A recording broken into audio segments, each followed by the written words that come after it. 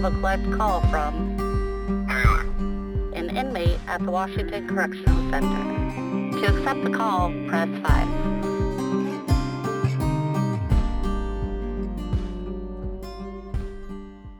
There's nothing like waking up to the sound of clacking and buzzing as the doors crack in the morning after count clears. Waking up to the reality of life in prison. For some, it's just a stop along their journey, a milepost, an experience.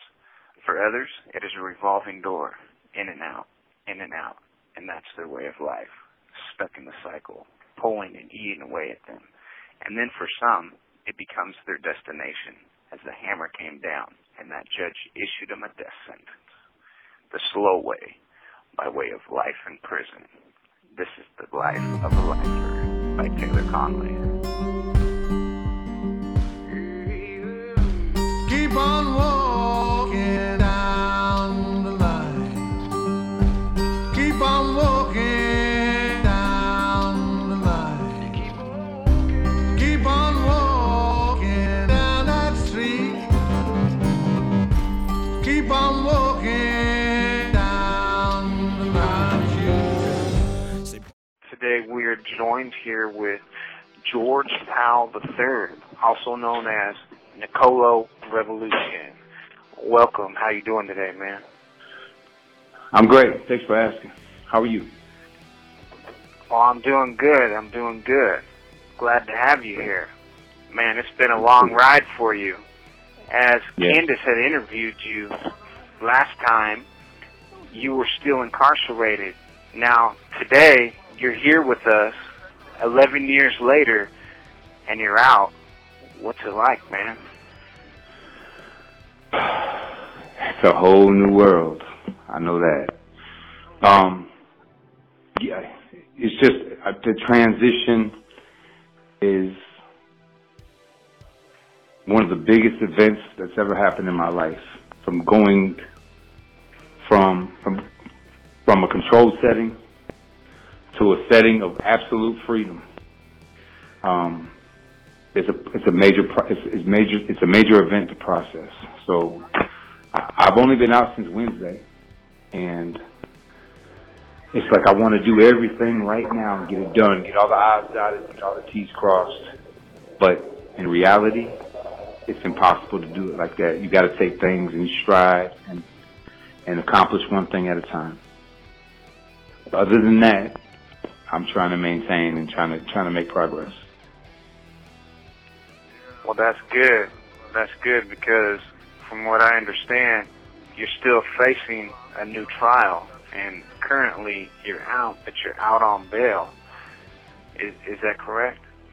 Yeah. I'm out on $150,000 bail, reduced from $500,000. Wow.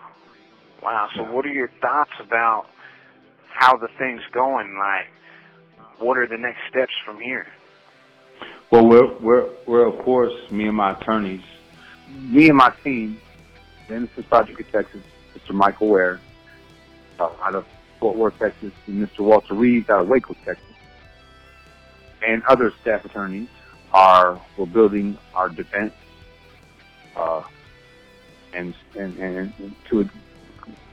we're preparing for trial right now. So there's a lot of new evidence that I didn't have the first time when they wrongfully convicted me.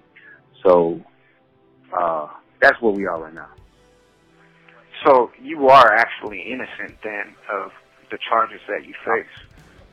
I'm 100% actually innocent. I had nothing to do with the crimes that were committed, the robberies. There's 5 of them. I had nothing to do with any of them or the person that committed them, before, during, or after. Only way I'm involved is I'm the one being falsely accused for it. Yes, sir. Wow, that just shows how fatally flawed this justice system is. And the fact that they could wrongfully convict somebody Taylor. on felonious evidence like that. Taylor, sorry to interrupt you. Sorry to stop your momentum. Check this out. The system is not flawed. You want to know why it's not flawed? Because they make a profit from this organization. They have organized it like this. You know? There's no flaw. They don't want to fix it, the broken system. It's set up like this. That's what they need. This is their industry. So the word, when people say that the system is flawed, it's absolutely not flawed. They're doing this on purpose. Okay. Well, that's an interesting point of view that you bring up, and I think that you're not wrong in saying that the actual system, if it were to work the way that it was intended to work, may work. But for one, they're not focused on actually rehabilitating people, and for two, they're focused on making sure that they get the convictions, which is exactly what happened in your case, it sounds like. And giving the person everything that they could to make sure that they got the conviction. Right, and doing everything they can to give the person convicted the biggest amount of time to do. In your situation, you got life without parole. Guess what that means for the state of Washington? They got a guaranteed check. Exactly. And with your state ID identification number, they are automatically every year building up this account. Money's going into your account under your state ID number, okay? And when you terminate your sentence, all of that money becomes available to the state of Washington. You got it? Okay. Yeah, it makes sense, man. It makes sense. You've heard about Go ahead. You've heard about the Uniform Commercial Code. Everything is based off the civil law. Criminal law is a branch off of it, and it's all for profits. Right. It goes deep, man. That's some deep stuff that you're getting into there, but the fact of the matter is there's a lot of truth that rings out in those words. So, having said that, I don't believe in accidents, man. I don't believe that things happen that aren't for a reason.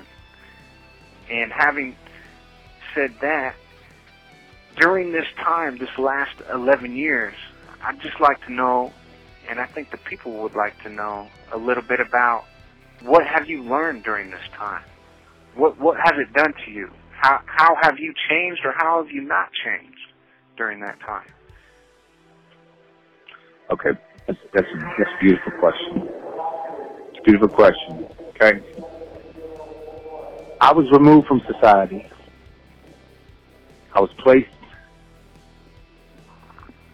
on a unit, and everything was taken from me. I started off with only a toothbrush, stick toothpaste, some shower shoes, and a mattress and the clothes they gave me. And I had nothing but time to reflect on who am I? Why is this happening to me? Okay?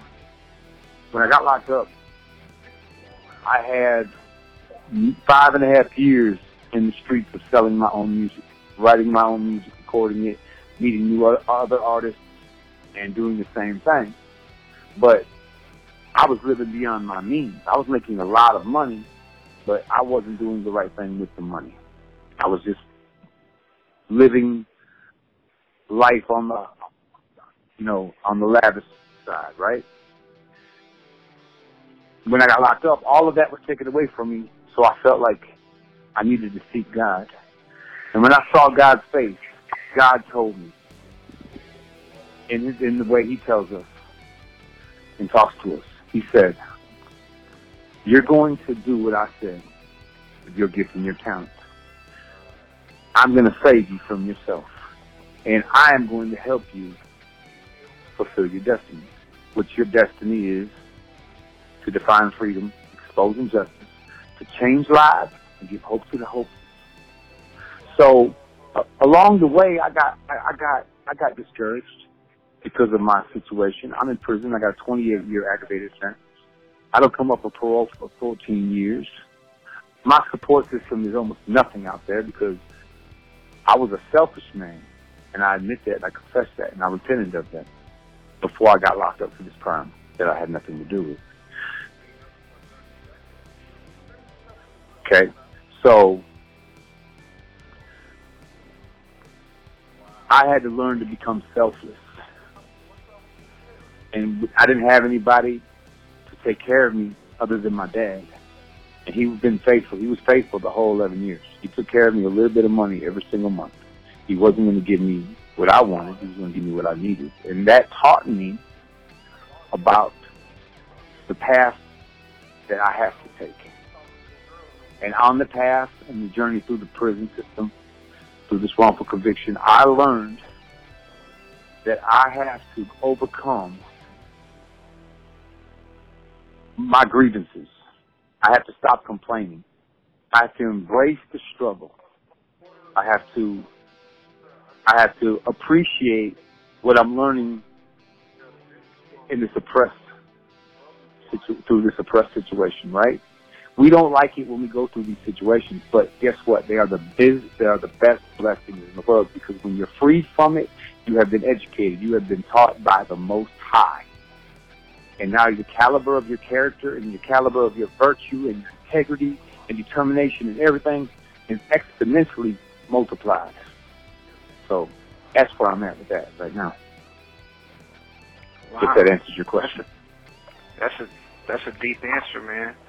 That's really getting into the not only philosophical side of it, but as well the spiritual side of it, because a lot of times when we don't have anything, what do we have? We have God that's with us, right? We have that spirit that's inside of us, and that's what carries us on when we have nothing, because that never leaves us. It's always there. It's whether you embrace it or not. And when you embrace it, you really truly find who you are and what you're destined to do. So I think that you were able to do that, and you found that and were humbled by it, and now you've seen the vision of your future and what you want to do. So that leads right into the next question that I want to ask you, man, is moving forward, what are your plans for the future? My plans are laid out in the songs that I've written. Okay? Like I said, I am being led by the Spirit. So, while I was incarcerated, I wrote the plan in my music. And until I would start recording my songs, I can't get into my purpose yet. If you can understand what I'm saying, once I record that first song, that second song, that seventh song, that 25th song, once I have those songs recorded, that's when we move into that's when the movement becomes official. Feel me? Okay. Yeah. The birth of a revolution is, of course, the goal. We are going to spark a massive movement across this country that has not been seen since the late Dr. Martin Luther King Jr. stood on this planet and spoke his words. That's what I'm talking about.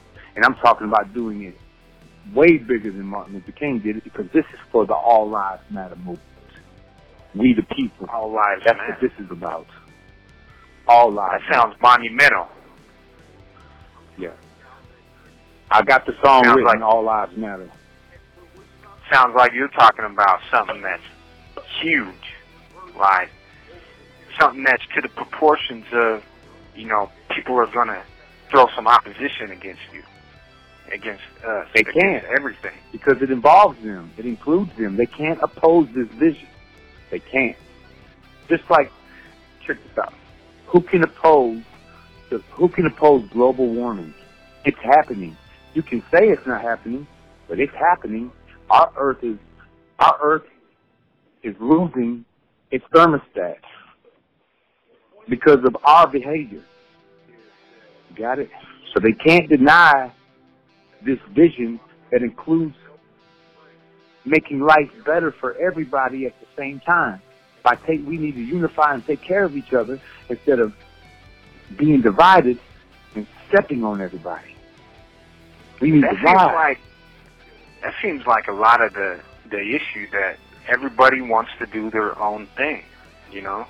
So how do you encompass bringing people together, right? I think that's what, at the heart of the root of the matter here, is what needs to take place, is people coming together around the common purpose of making change, right? You notice how when a hurricane comes, everybody's all of a sudden put in the same situation. When a forest fire is just raging and starting to burn people's houses and take people's lives, everybody's in the same situation, and they all can relate now. By force, they were thrown together to become one. Well, that's what's going to happen with this country very soon. It's either we're going to take the initiative by choice and come together to avoid the inevitable. If we don't, or the inevitable is going to happen, and we're going to be forced to come together. That's a pretty good analogy, man. I like how you put that. That is, I couldn't have said it better myself. I got another question for you, man. About I ask this to everybody that comes on here, and you having the inside perspective of freshly just coming from being incarcerated. I would really like to hear, your thoughts. We talked a little bit about, my sentence in particular, like life without parole, right? What do you think? What are your thoughts on life without parole sentences, or just, like extremely long Buck Rogers time sentences? How do you feel about it, and what do you think about that? Okay. When it comes to sentences like life without parole, life, the death penalty, stat time that equals up to more than 30 years, that's just for an example, right? But when it comes to people that have huge, large sentences, the system gave it to them, okay, for their reasons. They didn't do it to protect society, because our cops are killing people in the community. Our cops are not protecting and serving. Our representatives are not. So what needs to really happen in this instance is in every single state, yes, they all have parole boards, but what we need is a people board. People that want to reform the system, like you have innocent projects in the state now, right? To help free the wrongfully convicted that are actually innocent. Well, you have the individuals that have been sentenced to these large sentences. We need a board for these people. If you got life without parole, okay, for this monstrous crime that a person's accused of doing, right? Well, guess what? A punishment was assessed. Person's got a life without parole. He knows he's never getting out. He's sitting in prison right now. There's no hope for him. He's thrown away. He did something really messed up, or maybe he didn't do it, but he's there. I don't believe in throwing people away. I believe that the person with that life without parole, you've done 14 years, Taylor. Guess what? It's time for your sentence to be re-looked at. What have you accomplished? What do people say about you in the unit? See, you're living on the unit where you're around your peers. What do your peers say about Taylor? Okay? Right. The truth is, if a person has changed, then it's going to be demonstrated. The universe is going to allow that person to be spoken good of, right? Because it's evidence. We need to form boards in every single state to re-sentence. Just because you got life without parole doesn't mean that you need to stay in prison for the rest of your life. I know that doesn't really make sense, but everything needs to be re-looked at because our government is corrupted. And they didn't give you life without parole on a fair system, a system that's truth and justice at all. It's unjust. So we need to relook at everything because there's a lot of factors involved, a lot of unknowns. I think it makes perfect sense. I think it makes perfect sense what you said there, and I couldn't agree with you more, to be honest with you, that there ought to be a board of some sort. Like, take for instance in Washington State, we don't even have parole in Washington State, you know. So, like, there is no way for somebody to be able to get out. There's a clemency, but barely anybody ever gets that. So what are the real hope there? You know, and when you give somebody hope, it gives them more incentive to really do something, because right now, all the people that, there are several lifers, like myself included, that have developed their own programs, but the programs just aren't available for people that are serving long sentences, right? There's nothing there that allows somebody to really, you know, make a change. However, Taylor, hopefully, I'm sorry. Having said, Yeah. I'm sorry to cut you off in this sentence, because this needs to be said right here. Okay. Okay. So this lines up with what you're going to say. You're accused of a certain crime, right? That you're convicted of, okay? Or you took a plea bargain for, or whatever. But I promise you, somebody with that same crime was sentenced, and they have a lot less time than you got. But it's the same exact scenario, same details, different names, different areas. Why do you got life without parole, and this person only got 10 years? Exactly. And that's what I'm talking about. You know, and that happens all the time. You hear all kinds of. I've ran into all kinds of people with that same type of thing that you just brought up. That was something that, you know, it's like we're speaking the same language here on the same page. Because you want to know why? You want to know why that person got 10 years? You have 60 seconds remaining. You want to know why that person got 10 years, Taylor? Because he snitched for the cops. He turned somebody in. He did something like that. Okay? His daddy was connected. He had a good lawyer that was connected. It's bullshit, excuse my language. It's gonna change. Right.